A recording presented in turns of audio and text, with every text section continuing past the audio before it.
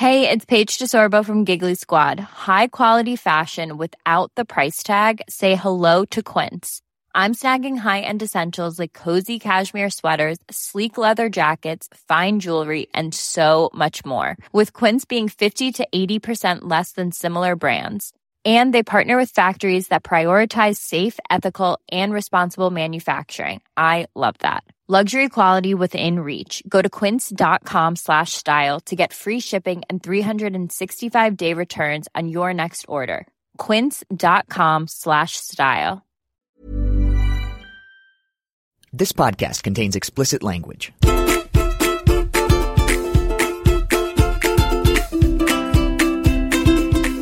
So that happened. Every week we talk about how insane it can be to simply live in America. But this week, we're going to try to help you do something about it by welcoming journalist and author James Poulos to the show. James's new book, The Art of Being Free, looks back at Alexis de Tocqueville's masterwork, Democracy in America, and pulls from its pages some wisdom about how each of us can confront the challenges of love, sex, loss, and this crazy-making, frustrating, wonderful nation that is both our predicament and birthright. Yeah, for a brief mad moment, we're going to try out this optimism thing we've heard so much about. Meanwhile, we've got politics as well. It seems like only 8 years ago, the Affordable Care Act was galvanizing town hall protests all across the country, birthing new political movements. Well, it's happening again. Only this time all the players are reversed, and President Obama's landmark healthcare bill's defenders are the ones getting into lawmakers' grills.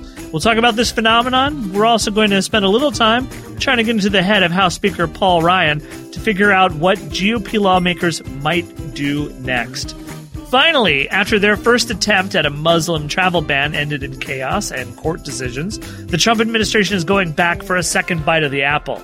Plans are afoot to release a new executive order that promises the same policy effects, but with sufficient technical tweaks to avoid judicial rejection. We'll discuss that coming order, the stepped-up enforcement actions from ICE, and the possibility that Trump might be wavering on one of his immigration promises. I'm Jason Linkins with Huffington Post reporters Zach Carter, Jonathan Cohn, Arthur Delaney, Elise Foley, and Lauren Weber. And here's what happened first.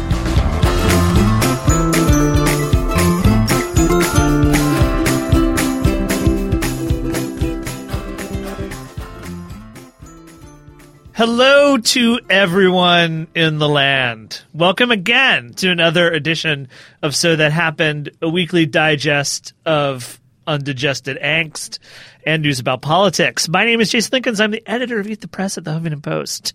And we have a very good show today, which we'll kick off first by introducing our friends. Zach Carter, he's our friend. Greetings, friends. How are you, Zach? Friendly. Okay, that's good to know. And a very special treat we have from the morning email, Lauren Weber. Hello, hello. Former Goldman Sachs, Lauren Weber. You know, I really don't love how we include this in every podcast.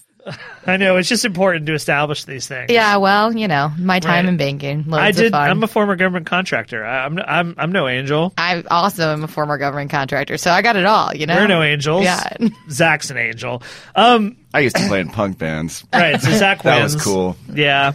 Yeah. So we wanted to start today. We've talked a little bit about, we talked a lot about, you know, what Democrats have been doing in the brief period of time we've been with a Trump administration.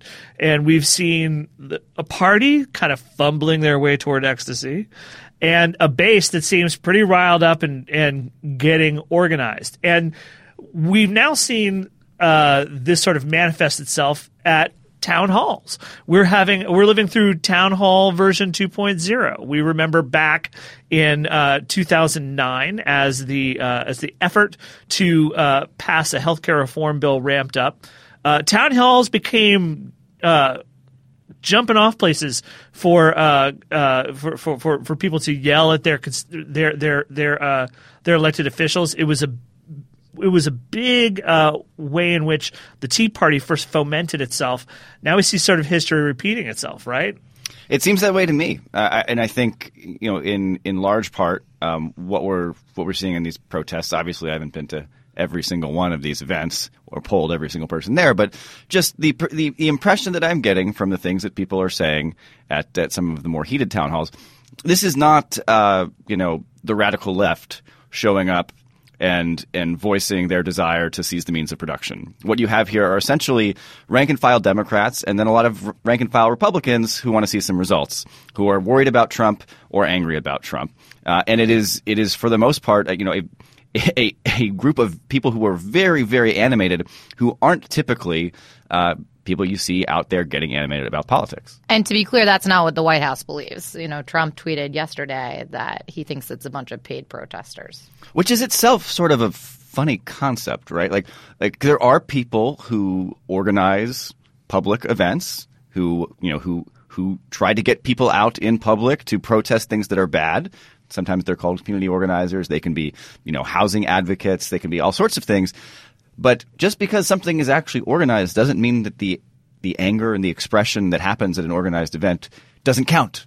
If somebody drives you to the polling place so you can vote, your vote still matters. You still got to vote your thing. When you show up and tell people that you're angry at a protest, if somebody from Move On told you where to go, that doesn't mean you're not angry. I'm kind of intrigued by this whole idea that money taints political speech. It's kind of, what concept, Jason? It's pretty weird. It's pretty weird because I think that there's a bunch of addled billionaires who would disagree with the idea that money taints political speech. I believe there have been a few important Supreme Court rulings that have strenuously advised against discounting money as political speech. And what's funny to me is that I do not see a lot of people getting rich off of protesting at town halls.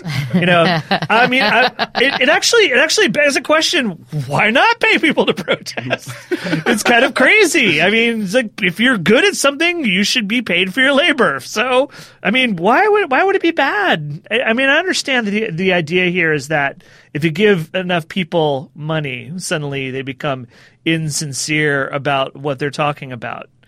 And I would just like to point to the entire lobbying industry. Well, this is once again the double-edged sword of authenticity in politics. This is what bedeviled Hillary Clinton throughout the entire campaign. This is what becomes an issue every now and again.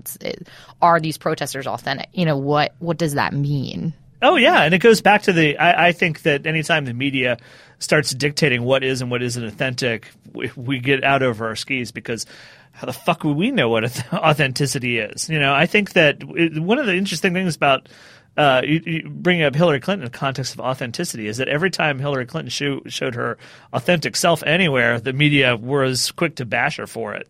And I worry that sometimes people, just ordinary people who show up to extract from powerful people some part of that power, could get tagged by the same brush. I wanted to add, because I think you were alluding to something about this here, is obviously we're not at every single one of these events. But is it unfair to suggest that this is basically, the Democratic resistance? Or are we just talking about people who are without power looking to powerful people to extract some of that? I think it can be both. I think, look, Tom Cotton's been a senator for several years now. He has not been getting excoriated by thousands of people in his home state on a regular basis. Neither is Chaffetz. Right. Neither is Jason Chaffetz, the congressman from Utah. These are guys who are used to, things going pretty well. They're from conservative districts, conservative states. Yeah. Right.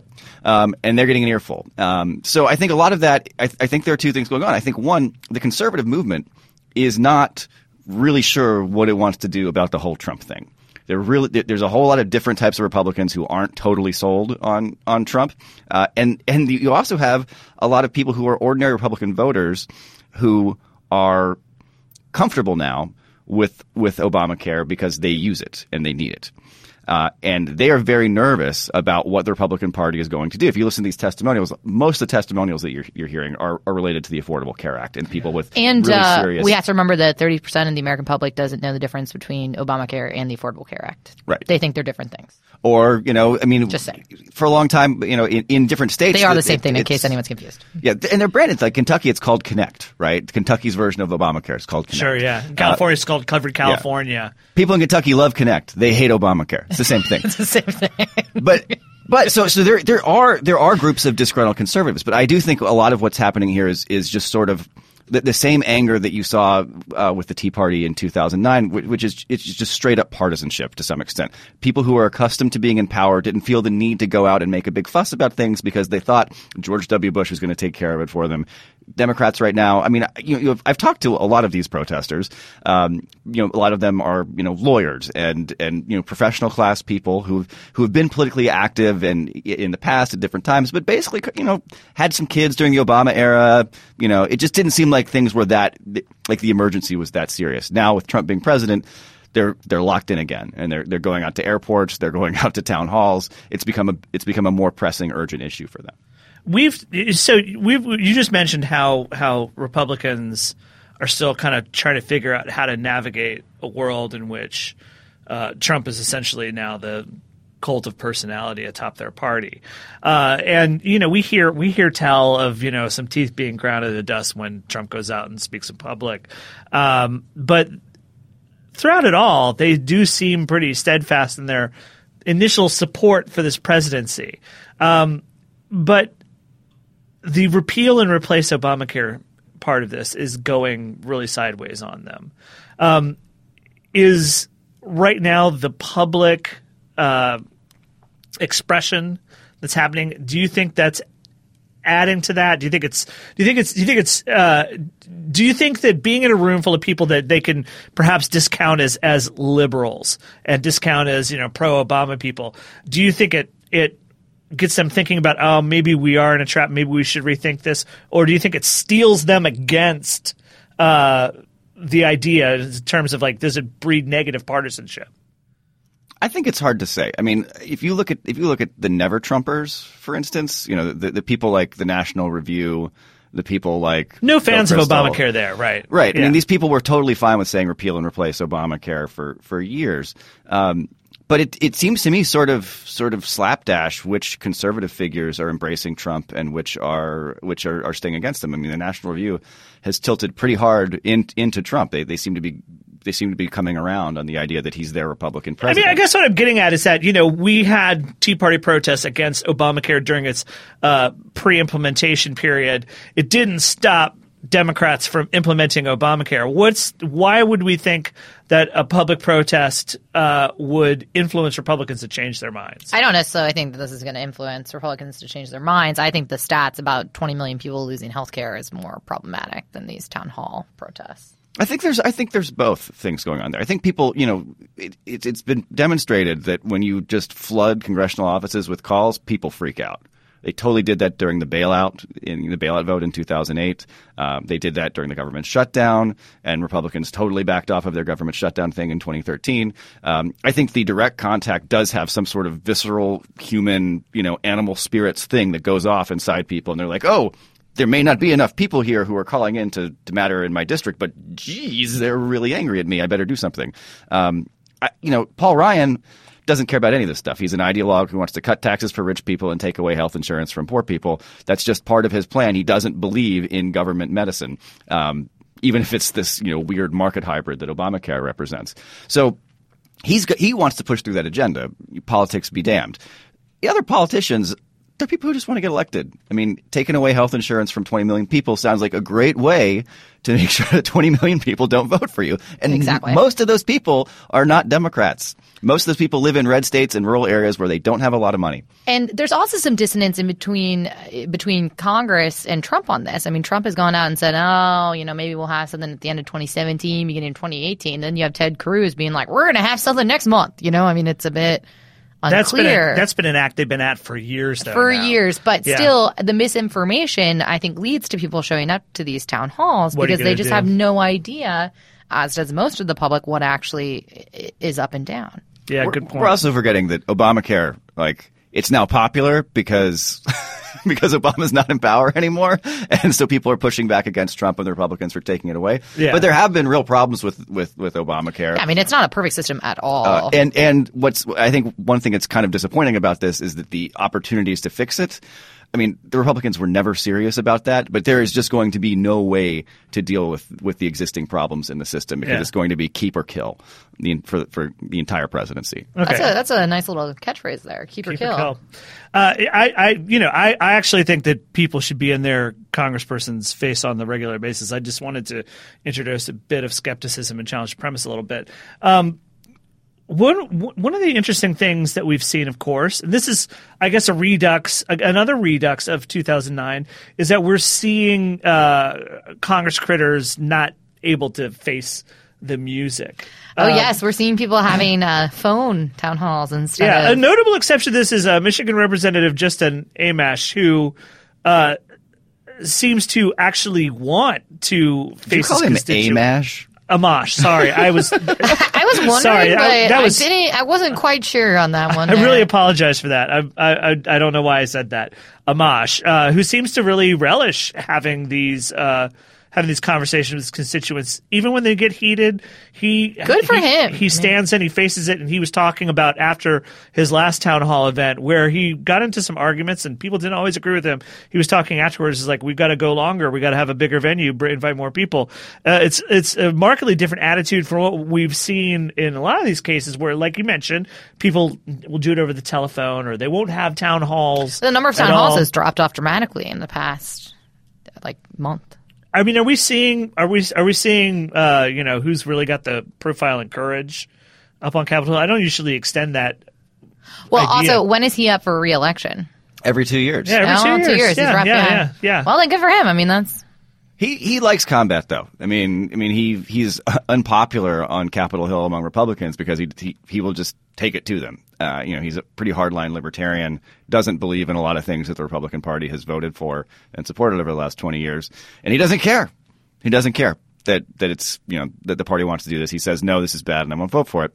I think his political philosophy is a little convoluted, but you can't say the guy is not principled. This is going to be a really weird couple of years here. I mean, most politicians are total cowards. They care about getting elected more than they care about anything else. And there are a few who care about doing the right thing more than they care about getting elected, but not many. It's just not a very having a spine is not common on Capitol Hill. Well, and I mean, you saw that even today yesterday with the rescinding of the transgender rule that Betsy DeVos. I can never remember. Is it French? I don't know. DeVos. I mean, you read that New York Times piece where she basically had the option to resign or sign the bill saying that's fine, we'll take away transgender protections, and sign the bill. Yeah, she the order. Sorry. Basically, the Sessions Bannon wing of the White House told her, it's your job or sign this thing. And I was stunned to be confronted with the idea that Betsy DeVos believed in something. That was like, whoa, what happened? World tilted on its axis a little bit. Yeah, and it was something that involved just being nice to people who are different from you too, which didn't seem to be like something that was really on display in her confirmation hearing. But there was. It's okay. She's a moral coward, so never mind. Don't worry. At any rate, I think this is going to become a thing. It's going to be, it's February. The town halls in 2009 didn't really get ramped up to the summer recesses. Well, Jason, it's a new era we're in now. It's lit, man. It's just everything's on fire. I don't know if you guys noticed this, but Donald Trump is president. Everything is burning. Thanks for the reminder. All right, Lauren, thanks for being with us. Thanks for having me. Zach, me. Thanks you for being with us. We have a really, really fun show today. James Polis is here to talk about his book, The Art of Being Free. You will hear this interview, and you will wonder why so many campus conservatives decided to make Milo Yiannopoulos famous instead of James. Give your money to James. He's great. We have a good show. Stick around. We'll be right back.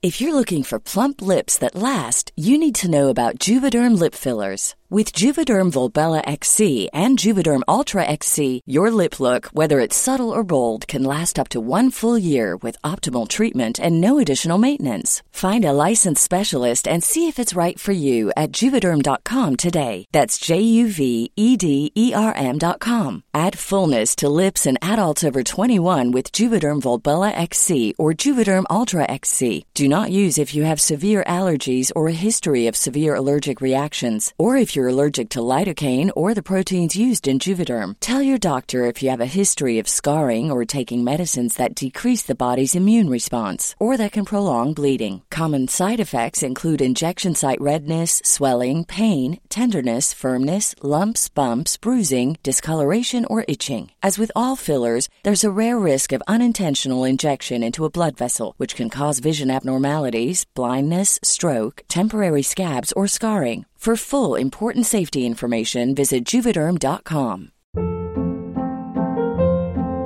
Hold up. What was that? Boring. No flavor. That was as bad as those leftovers you ate all week. Keke Palmer here, and it's time to say hello to something fresh and guilt-free. HelloFresh. Jazz up dinner with pecan-crusted chicken or garlic butter shrimp scampi. Now that's music to my mouth. HelloFresh. Let's get this dinner party started. Discover all the delicious possibilities at HelloFresh.com.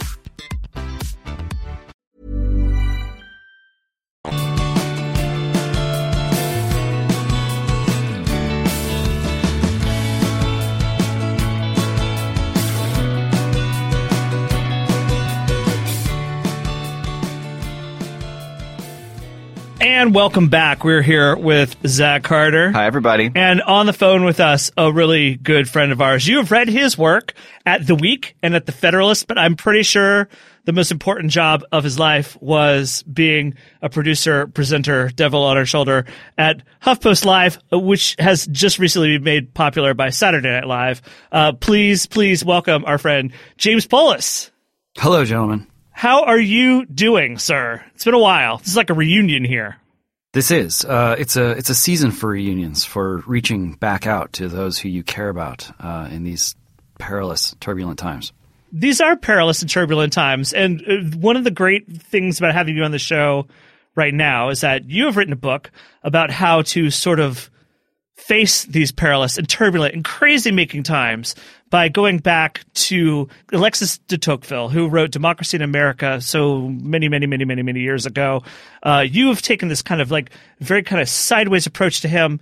It's a little bit of history, philosophy, a little bit of like hanging on to the electrodes with both hands and cheering about it. Tell us, why did you write this book? What gave you this inspirato?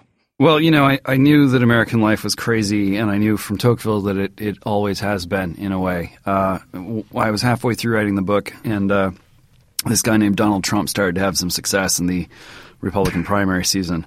Heard of that guy. I lost a month of book writing time just trying to sort of figure out how to digest the dawning Trumpocracy into the book, and I'll leave that to the reader to discover. It worked out to my satisfaction, but the long and short of it is, I knew from Tocqueville that his warnings, but also his encouragements about the inherently crazy character of American life were going to be more important than ever, not just to the conservatives and the libertarians, you know, my dear friends who are like primed to love Tocqueville all over again, but for everyone else too. Tocqueville, the real Tocqueville in there in Democracy in America, is not a political scientist. He's not someone who you can trot out to sort of justify your budget plan or whatever.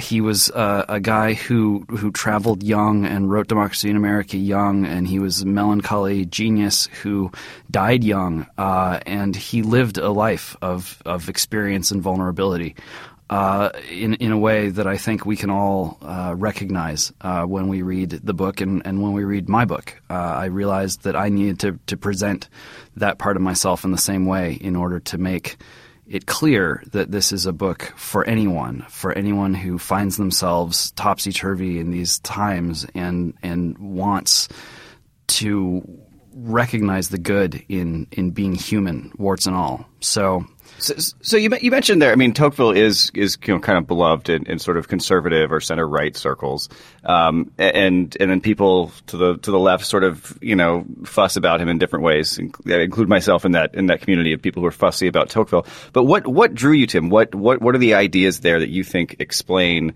something useful for people today? Tocqueville.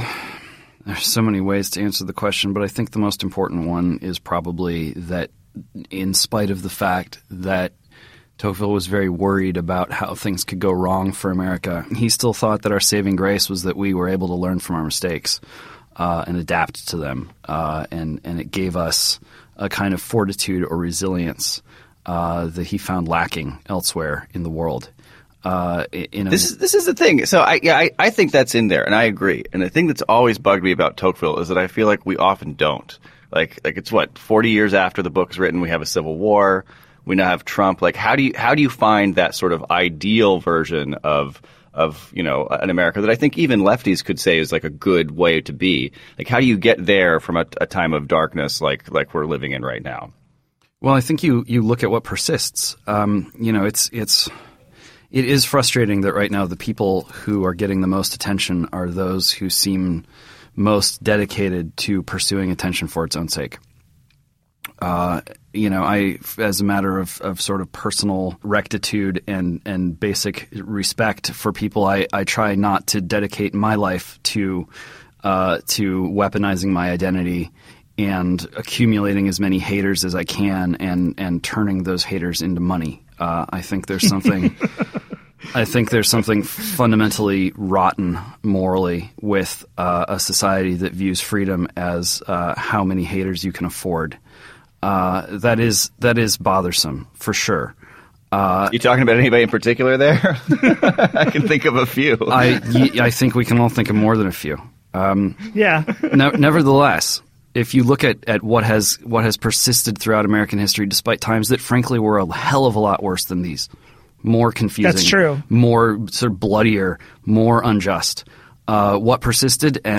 Friendship, not the BFF kind, not the fake Facebook friend kind, but genuine face-to-face friendship and shared love and the ability to pull yourself out of yourself and into that risky, vulnerable space where freedom, I think, can be found and where the patterns that defeat us can, at least for a little while, be broken.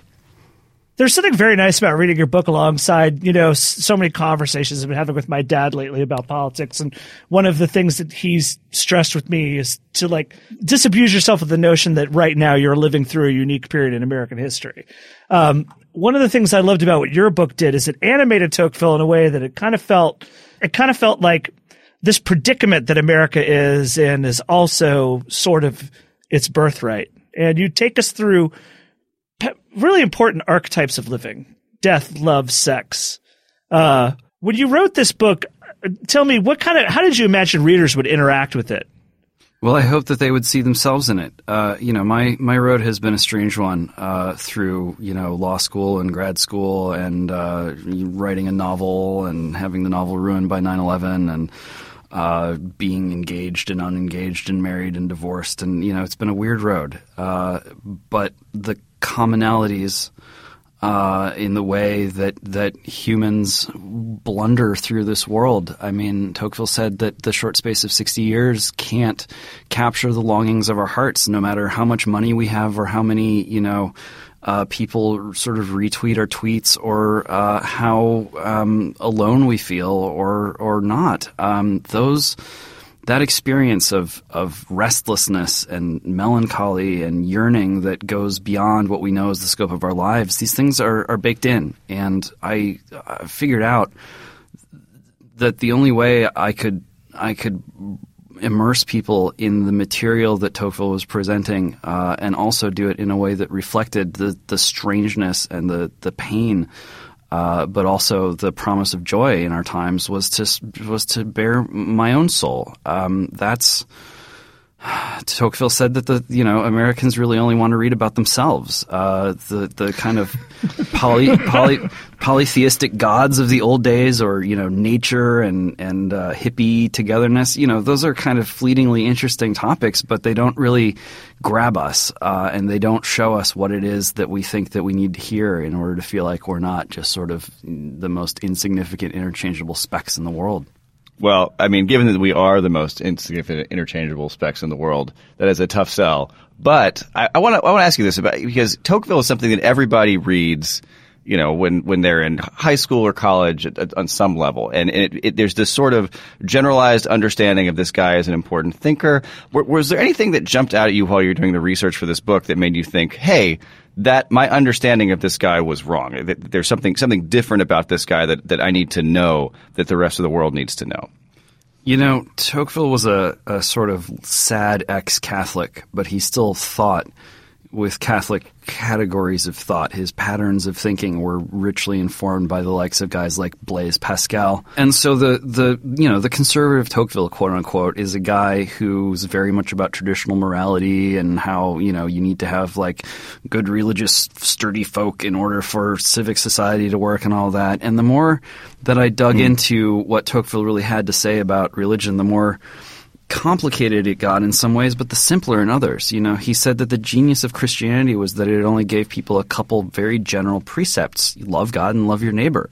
That even something as simple and basic as those two precepts of faith enabled people to orient themselves in a world where, if you lacked that kind of anchor, nothing would make sense to you and you would feel swept away by everything. But if you did have that anchor, then you could range freely across the whole field of human endeavor, and science and art and technology and history, culture.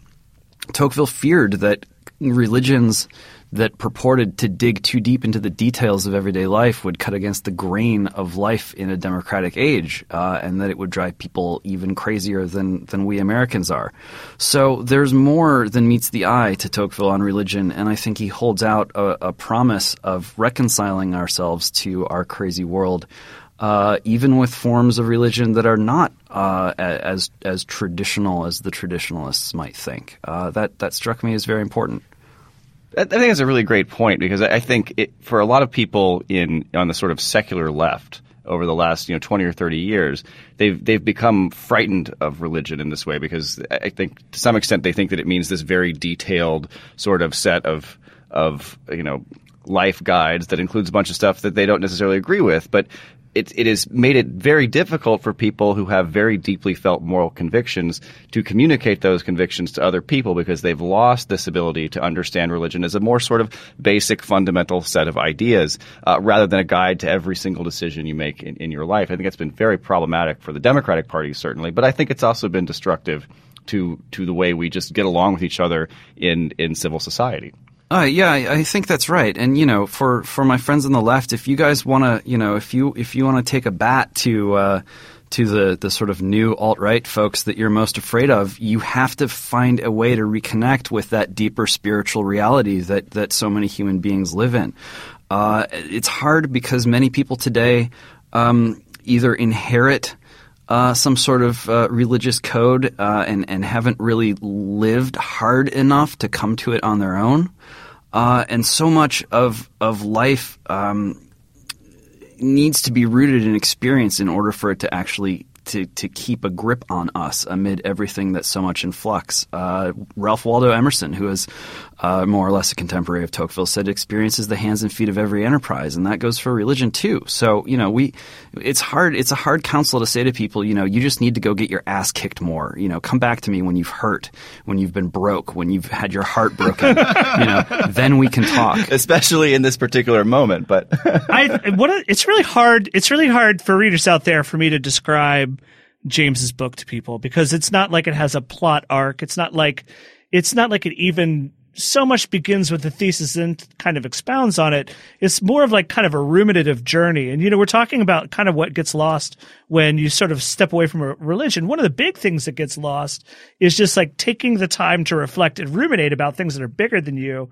what I would say is I'd recommend James's book to anyone who wants to like take up that task. If you're not ready to maybe delve into reading St. Augustine every season, this is a really good book to start. I don't know if you intended it to be read like that, but I could see people coming back to this book time and time again. If they're feeling bad, if there's something, if they're facing loss, you have stuff to say about like all facets, all seasons of life. And I think also people would be very cheered and encouraged by the journey you take in this book. Does that sort of describe maybe what you're looking for? Not like a disposable read, but something people keep coming back to. That is exactly what I hope to achieve, and I'm honestly quite touched that happened for you, and that you think it could happen to others. I've told a couple of my friends I wanted to write a book that would last at least as long as a building, and given how many just terribly fucking ugly buildings there are in the world, that seemed not a super arrogant thing to say. But I wanted it to sort of be a building too. I wanted it to be a refuge where you could come and be quiet and have, a space that was safe, not for its own sake, but that you could then leave that space and go back into the world prepared to take on risks that are worthy of our human life force, which is just, which is in danger of being squandered and pissed away every minute of every day. We can't live the lives of superheroes, but we don't need to. It's good to be human. It's good enough to be human. And amid the insanity of life, when so much of political argument seems to be either people acting like prosecuting attorneys or just resorting to mockery as a form of argumentation, it's so difficult to find the opportunity to rest with something and to live with something and to speak to yourself and to your friends and with people who are long dead as if they were intimates. And the things that occur in the space where you have intimate conversation, where people are able to bare themselves to each other, not for the sake of just having, sex and then never speaking to them again, but in a more important way than that. I think that's going to save us in a way that politics isn't going to save us. Our problems aren't illnesses to be cured or equations to be solved. They're things that we have to live with and learn to live with well. Well, James, I'm really glad we got to you before Krista Tippett and On Being at NPR. This has been really awesome. The book is super thoughtful and really, really interesting. It's a super fun book to read, too. And also just actually fun to read. Thanks so much for joining us. My pleasure, guys. Thank you. Right, that was James Poulos. His book is called The Art of Being Free. You should get it. It's really quite fun and good.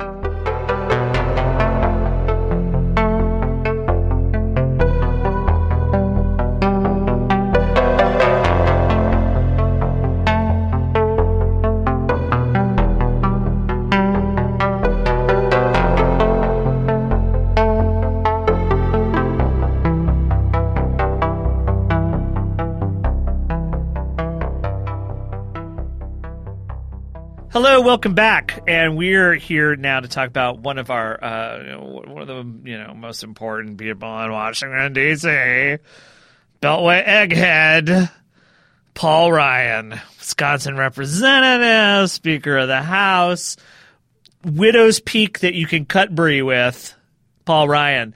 And joining us to talk about this, we got Arthur Delaney, hi, right here, and fellow P90X enthusiast Jonathan Cohn. I am here. Yes. Now, Jonathan, you have written a piece for us in which you've perfectly distilled Paul Ryan.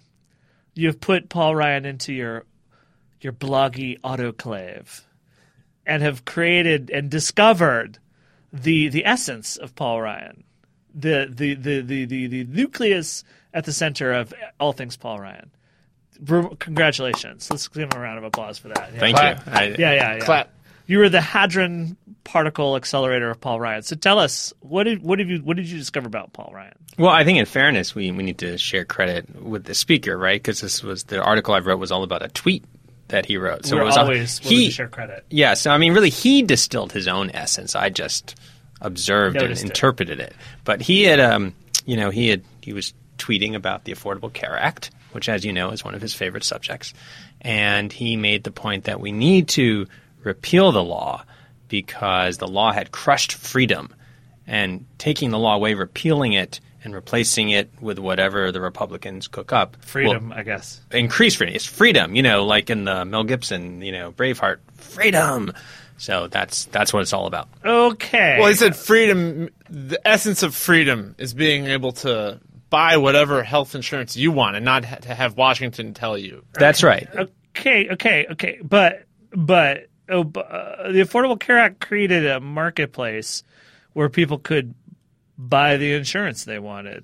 Right. So I'm skeptical about how people have been enslaved by this. Right. So if you look at the world the way Paul Ryan does, Ayn Rand, people in that part of the universe, they say, aha, Obamacare, it applied all these rules to insurance, and when government applies rules, that crushes freedom.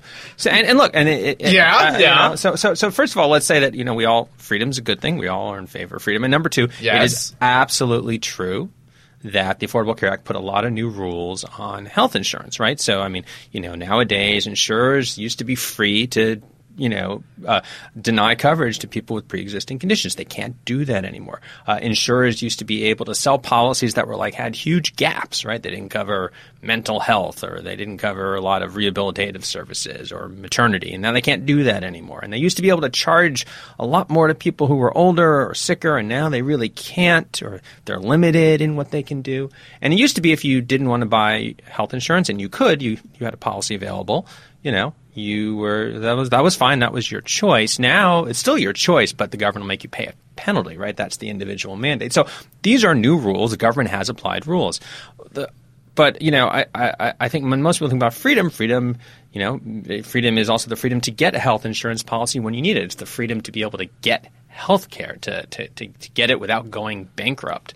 And of course, as you were saying, you think about it in the old days, right?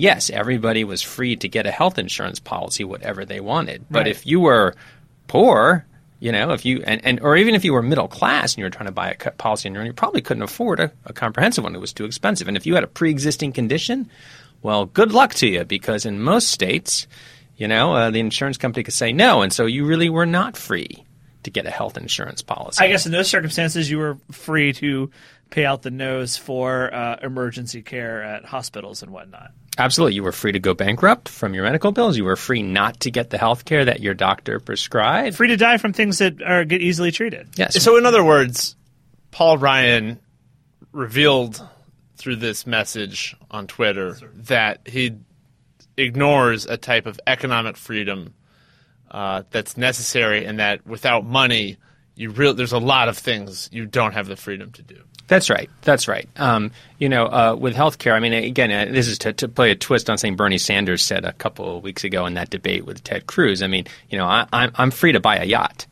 right? I can retire at the age of 50 if I want. I'm free to eat all my meals at French Laundry if I prefer. Absolutely. I don't have the money to do it. It's not something I can actually. You're free to eat cake. That's right. Now, with healthcare, there is the added complication that because of this issue with the pre-existing conditions, because of the way health insurance works, even if you have the money, sometimes you can't get the coverage you need.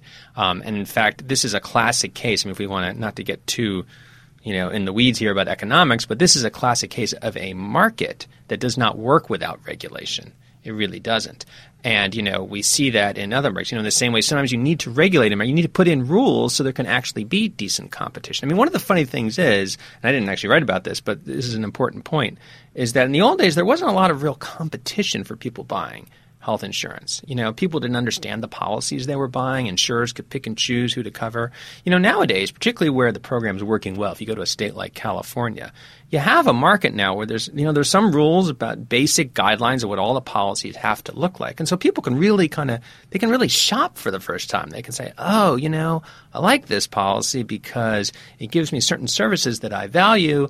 This one here seems to be cheaper and it doesn't seem to offer less, so maybe it's more efficient. You actually have real competition, which is, what a lot of conservatives say they want. But if it weren't for the rules of Obamacare, you wouldn't have those competition. You wouldn't have that shopping. So we're going to get rid of Obamacare, right? Or are we? So my standard disclaimer here, which is number one, I don't do predictions. Come on, man. Number two, I was around in 2009 and 2010. I covered that Affordable Care Act was declared dead so many times. We actually have a regulation against that disclaimer, so just stop it. Just make some predictions. So I will say that the odds have shifted dramatically since the election. Whereas I think after the election, it certainly looked like the odds on they were going to repeal it and replace it. It looks less and less likely. We just had John Boehner. I don't know if you saw this. Yeah, John Boehner this week. What did he say? He said, this isn't going to happen. He said they're going to come up with something that looks a lot like the Affordable Care Act because it's just too hard to dislodge. And it is. I mean, look, they have a very thin margin in the Senate. You know, and we have at least a dozen Republican senators now expressing serious reservations about components of this. You got governors who don't want to give up the money. You have governors who don't want to. And the big problem is, the rhetoric that the Republicans have had all the time, they have just bashed the Affordable Care Act for in many cases for things that it doesn't, the deductibles are too high, there aren't enough plan choices, it's too expensive. Well, a lot of that's real, some of it's not real, but their plans do not make these problems better. I mean, basically, they deregulate, they take money out of the system, and you end up with either more people without health coverage or the people who have health coverage have even higher out-of-pocket costs. Yeah. This is not what people want. It's funny, we're still really circling around what David Frum pointed out was the original sin of hostility towards this, was that Republicans should have gotten skin in the game and worked with Democrats to come up with something that was palatable, that they could all take credit for. Yeah. That actually had some of their vision as a part of it. Instead, they abandoned the task, except for I guess now deceased Senator Bennett, and became purely sort of like a lycanthropic opposition to this bill. And now they have to unwind it because of the promises they made to the constituents. They're finding it deeply, deeply difficult to do so. They're not gonna. Just like I said after the election, they're not gonna, because they're chicken. They're afraid to follow through on their promise of freedom because doing so would take away insurance for 20 million people who would then be mad. I don't know if you guys have ever talked to Canadians about their health. I'm seeing a lot of nods. So we've talked to Canadians about their health care. Now, I don't know what that is. The Canadian healthcare system is a government-run single-payer system. It has a lot more rules governing it. And I remember being in Toronto. When you're an American traveling in Canada, Canadians want to talk about politics all the time. They mostly want to talk about guns and healthcare. And I was at the St. Lawrence Market talking to a guy. There's a guy working at a food kiosk selling mustard. And he was talking about how, his healthcare system allowed he got some kind of like this degenerative disease, like one of those flesh-eating bacteria situations, hospitalized him, laid him up at home. He said that, all that stuff, his costs were covered. He actually got home health care visits from registered nurses to help him convalesce and recover. He's back at work, happier than ever. Selling mustard. And selling mustard, it was and striking up fun conversations with people on the market. And he asked me, what is the argument against that? And I said, well, if Paul Ryan was here talking to you about what you endured, he'd say, so you're alive, you're back at work, you're healthy again, you're happy again, but you're not free. Hot dog. And the guy just had no response to that. He thought it was just the craziest argument he'd ever heard. He was like, my livelihood, I'm back at work. Yeah. I'm doing what I want. How is this not freedom? Yeah, I don't get it. Because the government made you. The government made you get well. Yeah, I can tell you, I've actually spent a lot of time researching systems abroad. So I've talked to people in France, I've talked to people in the Netherlands, in England. I've spoken, on the phone stuff with people from Sweden, right? Socialist Sweden, right? Pray for Sweden. And pray for Sweden. Right. I shouldn't bring up Sweden. They've endured so much. I hate to use them as a political prop at this difficult time, but. And they all say the same thing. And they look, I would have these conversations. They'd ask me what healthcare in the United States was like. And I'd explain, well, it depends on what kind of insurance you have, if you have insurance. I mean, this was pre-Obamacare, but even now, whatever.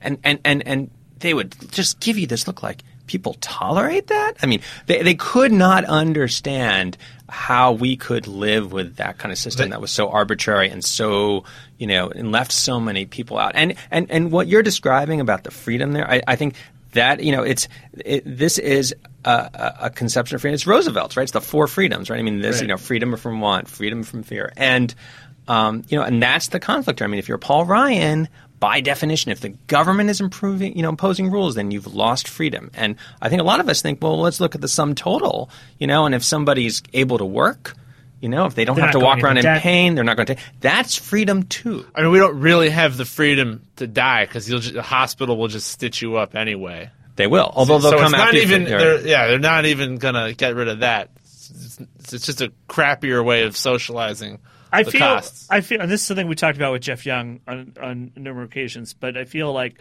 what's really being articulated by Paul Ryan is that if you led a good and moral life, you'll be able to afford insurance, and that if you can't afford insurance, it's because of the choices you've made, and now you must live with the consequences. I feel that's the nutshell. I mean, look, I hate to get into people's brains. I think if you go on the right, overall, I think you see that thread. There are definitely people who buy into that, and I think that's what they think. I mean, I think you're right. I think there's a sense of virtue here. If you have health insurance, you must be virtuous, and if you can't pay your bills, you must not. The problem is if you actually go out in the world, you find all kinds of people who, through no fault of their own, are in trouble with health care. And you know what? A lot of them voted for Donald Trump. Yeah. A lot of them are Republicans. And this is, to get back to your question, whether this will happen or not, the problem with Republicans, one of the big problems is it's not, this isn't just a matter of passing a law that's likely to harm Democrats. There's a lot of Republicans who depend on that law for their health insurance. And it's going to go away if the Republicans repeal it, whether or not they replace it. And so that's a big problem. Right. All right. Well, thank you. This has been an excellent conversation. I'm sure we're going to have many more as we watch the GOP attempt to do something about healthcare. I still kind of think maybe there's going to be one or two marginal tweaks. They call it Trump care. They get to take credit for it because I still, to this day, believe that most of what drives people on Congress to do the things they do is just whether they get to take credit for something because they're all shallow as shit. Anyway, Jonathan, thanks for being with us. Arthur, thanks for being with us. Pray for Sweden. If you're on your own when all the pretty birds have flown, honey, I'm still free. Take a chance on me. Love you, Sweden. We'll be right back.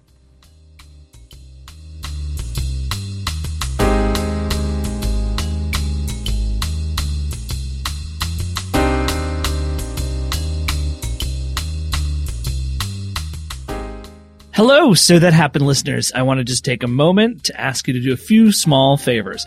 First, if you like the show and want to help more people find it, go over to iTunes and just leave us a review. Every review we get bumps the show a little bit higher in the podcast charts. It does make a difference, and it's going to help us build this community. Second, are there issues you'd like us to address? People you think we should talk to, you should drop us an email at sothathappened@huffingtonpost.com. We really do appreciate your suggestions, and we often follow up on stories, and we just like hearing feedback and criticism. So we'd love to hear from you specifically, because you're the people that matter the most to us. Now, back to the show.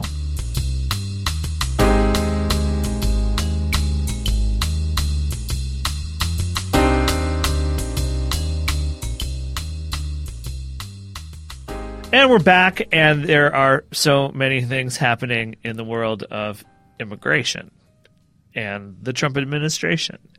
And when we have these frustrations, we turn to our pal, Elise Foley, to explain them to us. Elise, welcome. Thank you. And Arthur's here, too. Happy to be here. Yes. Explanation. I'm happy to both. I'm sorry that I established that as a thing. Sorry, it was just off the top of my head. I didn't mean to start rhyming. Anyway. Immigration explanation. Yeah, exactly. An immigration explanation. Who is welcome in our nation. Yeah, exactly. We have a lot of fascination. Okay, stop. Elise, obviously, when we last had you on, we were talking about an executive order that the Trump administration issued that went sideways and backwards really quick. We've now heard that they have tweaked the order. I don't really understand how they've tweaked the order because they also say the order would be fundamentally the same. Can you explain what it was that White House aide and nightmare Tinder date Stephen Miller was talking about?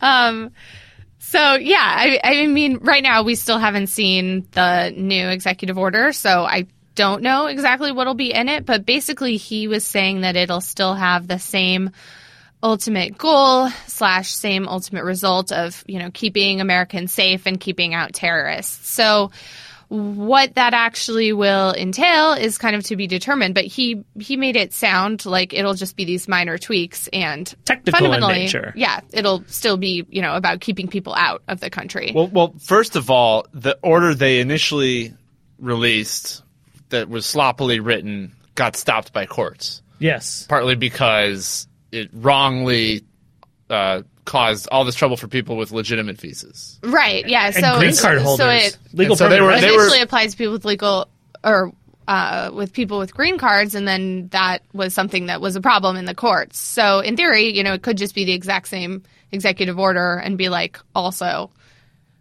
this does not apply to lawful permanent residents. That could be one way to do it differently. But for people who don't like constitutional crises, it initially sounded like good news that we're just going to do a new order. We're going to obey the court and tailor the new order to what the court said is okay. It's like, okay, that's really reasonable. You have to decide your level of concern for constitutional crises versus refugees. Yeah, it went down a notch. Yeah. So I feel we're still kind of talking past this because the ACLU received this news from Miller, and they still have indicated they're kind of jonesing for a fight in court over this. Isn't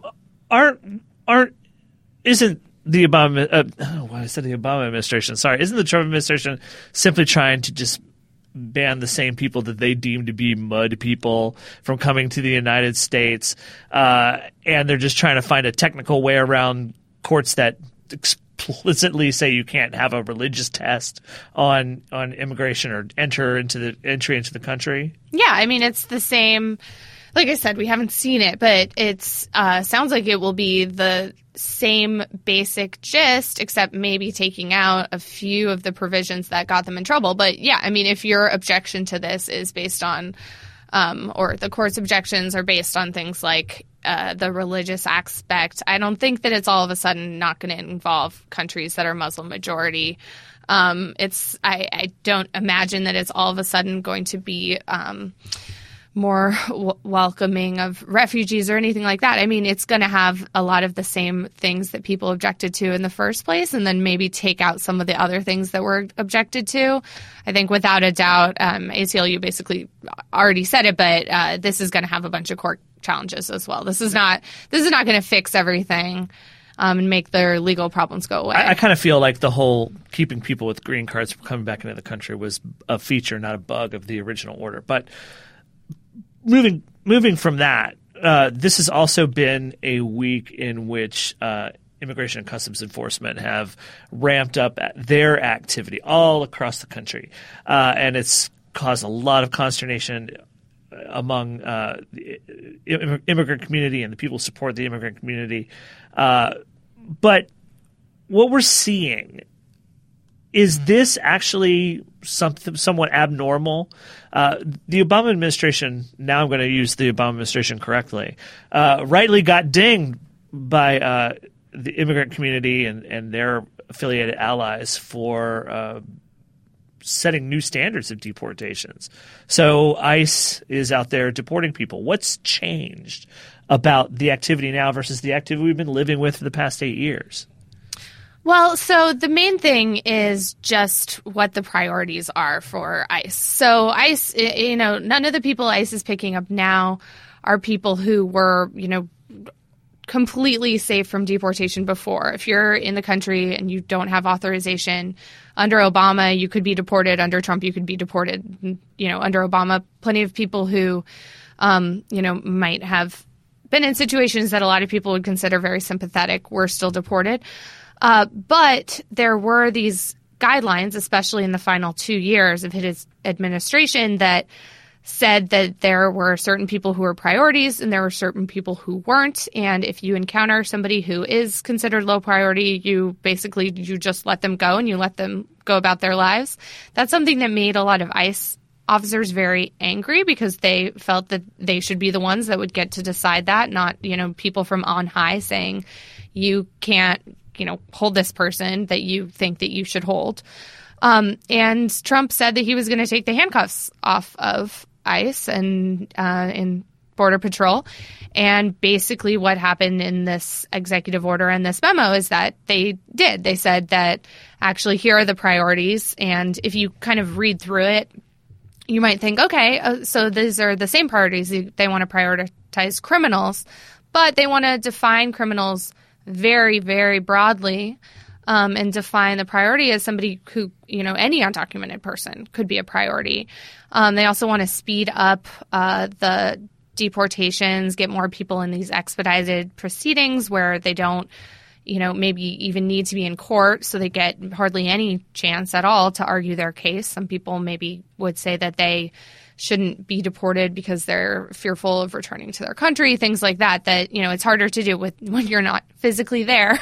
It's possible to do when you're not there. It's harder to do without an attorney. So there are definitely changes. The law's the same, but there's changes in the way that it's being instructed to be implemented. So people might be seeing news stories now where it shows an ICE raid at like a restaurant and people are being rounded up and arrested, but that doesn't necessarily reflect a sea change in enforcement. Like that stuff was still going on. Yeah, not huge raids quite so much, and I don't know that there have been raids so much like that even now in terms of like going to a restaurant and asking everybody for their ID. I think it's important to be a little bit careful with a lot of those things because there have been a lot of rumors and people being very scared and maybe in some cases not in a way that's necessary, but they did in these recent deportation raids kind of go door to door in some cases reportedly, and they picked up people who they were not intending to pick up.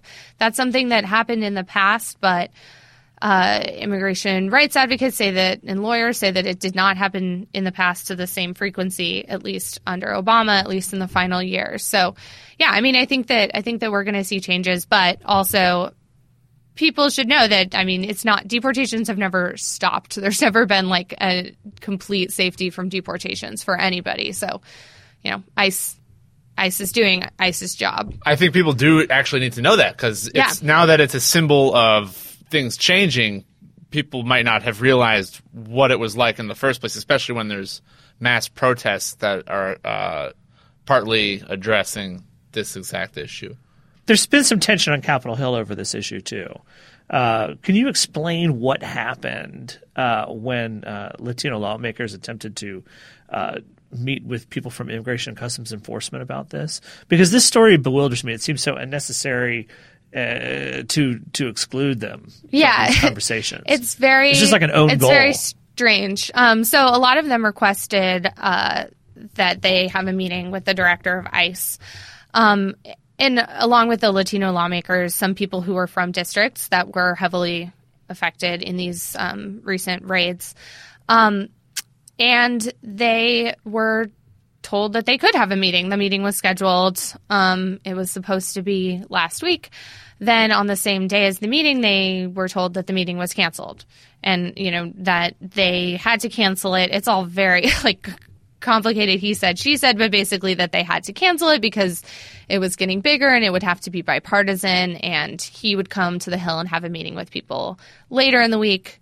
They had the meeting later in the week, and they didn't invite a lot of the same people who were supposed to go to the first one, and so it was kind of a lot of anger because they requested a meeting, were blown off, then were not invited to the, what was sort of seemed to be a replacement meeting. Yeah, some were kicked out. Yeah, some of them showed up anyway, tried to go in or did go in and got kicked out. Who was the meeting with? The meeting was with members of Congress. It was Republicans and Democrats. So you had people like Bob Goodlatte, who's the head of the Judiciary Committee. He's a Republican. You're putting me on the spot to name names. The head of ICE. And the head of ICE. DHS, Kelly, was he there? He was not there. Okay. No, it was the head of ICE. And ICE said later that they would be happy to meet with any members of Congress that, that want to meet with him. So, maybe they'll have a meeting in the future, but it was very strange. I could not give an exact answer for why that happened. Well, it seemed kind of intemperate and unnecessary. One last thing I wanted to ask, or do you have a question? All right, so one last thing I wanted to ask you about is DACA. Yeah. So a few days ago, at his mostly zany press conference, Donald Trump was asked what would be the fate of the people who currently are in the country under the auspices of DACA. And I remember watching that part and feeling that sort of like hard facade that Trump has always sort of given toward the immigrant community kind of cracked a little bit. Talked about, that it was a lot of kids wrapped up in it, and the kids were great, and that it was rough. He uses the word rough a lot. And I got the sense that maybe it was something that he didn't really in his heart want to do. And we've seen some delays from the administration on resolving that or modifying the existing policy about DACA. Have you heard anything about what might go forth from what we might see in the next few weeks? Have you heard anything about that?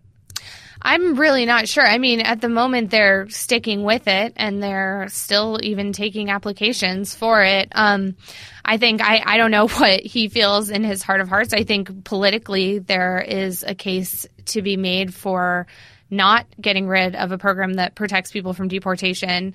Dreamers, the young undocumented people, have done a pretty incredible job over the past decade or so at making themselves be considered by most Americans to be very sympathetic. Obviously, Trump echoes a lot of that language that they have kind of put forward for themselves in a way that's smart. I'm not saying that none of it is true or that all of it isn't true about, through no fault of their own, et cetera. I don't know. I think that there are probably Republicans who would like for him to just keep it so that they don't get the flack for getting rid of it. At the same time, there are a lot of Republicans who are pointing out that he made this promise constantly that he was going to get rid of it. He talked about it all the time that he was going to get rid of it. So I don't think he ever came face to face with the faces of the people.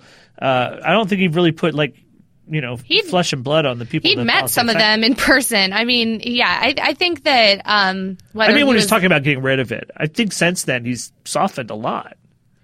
Sort of, but he's given, rhetorically he's given different answers. I think I don't know whether, he cares about them specifically or not. At the same time, I think you could theoretically not deport them and also end DACA. He hasn't done that. And so we'll see if he does. But it's interesting that he hasn't yet. It's been a month. He said he'd do it on day one. Yeah, hasn't done it yet. That's true. Interesting. I have this feeling that maybe Donald Trump has this kind of weird soft spot for kids, and that is giving him so much credit. If I didn't sincerely think that might be the case, I wouldn't say it.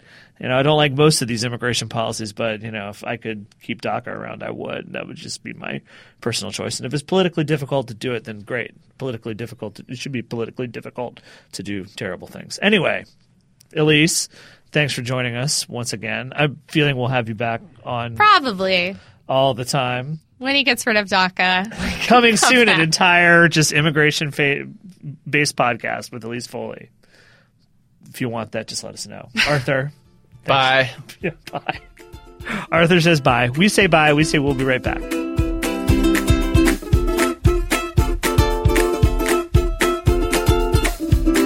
So that's what happened this week. This podcast was produced, edited, and engineered by Zach Young. Our executive producer is Nick Offenberg. I'm Jason Linkins. This week we were joined by journalist and author James Polis, as well as Huffington Post reporters Zach Carter, Jonathan Cohn, Arthur Delaney, Elise Foley, and Lauren Weber. So That Happened is available on iTunes at itunes.com/SoThatHappened. Please check out the whole family of Huffington Post podcasts in the iTunes store. And while you're there, please subscribe and tell your friends. If there's something you'd like to hear us talk about, send us an email at sothathappened@huffingtonpost.com. Thanks to all of you for listening, and we miss you already.